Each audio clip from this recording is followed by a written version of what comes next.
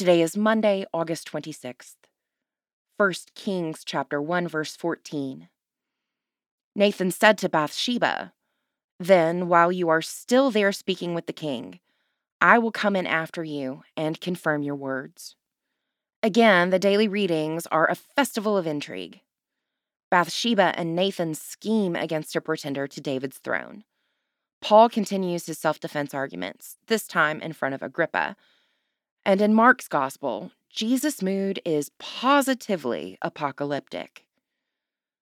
One could make a case that if this is the good news, who needs it? These stories are full of really tough stuff, and we have to look hard to find the diamonds in the dust. A grittier, more faithful approach to knowing God struggles with the questions raised by difficult portions of Scripture. Pray for the Diocese of Sibi in Uganda.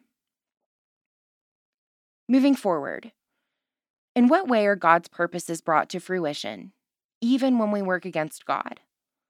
What single word or phrase or idea jumps out of these passages and shines a light into the dark corners of your life?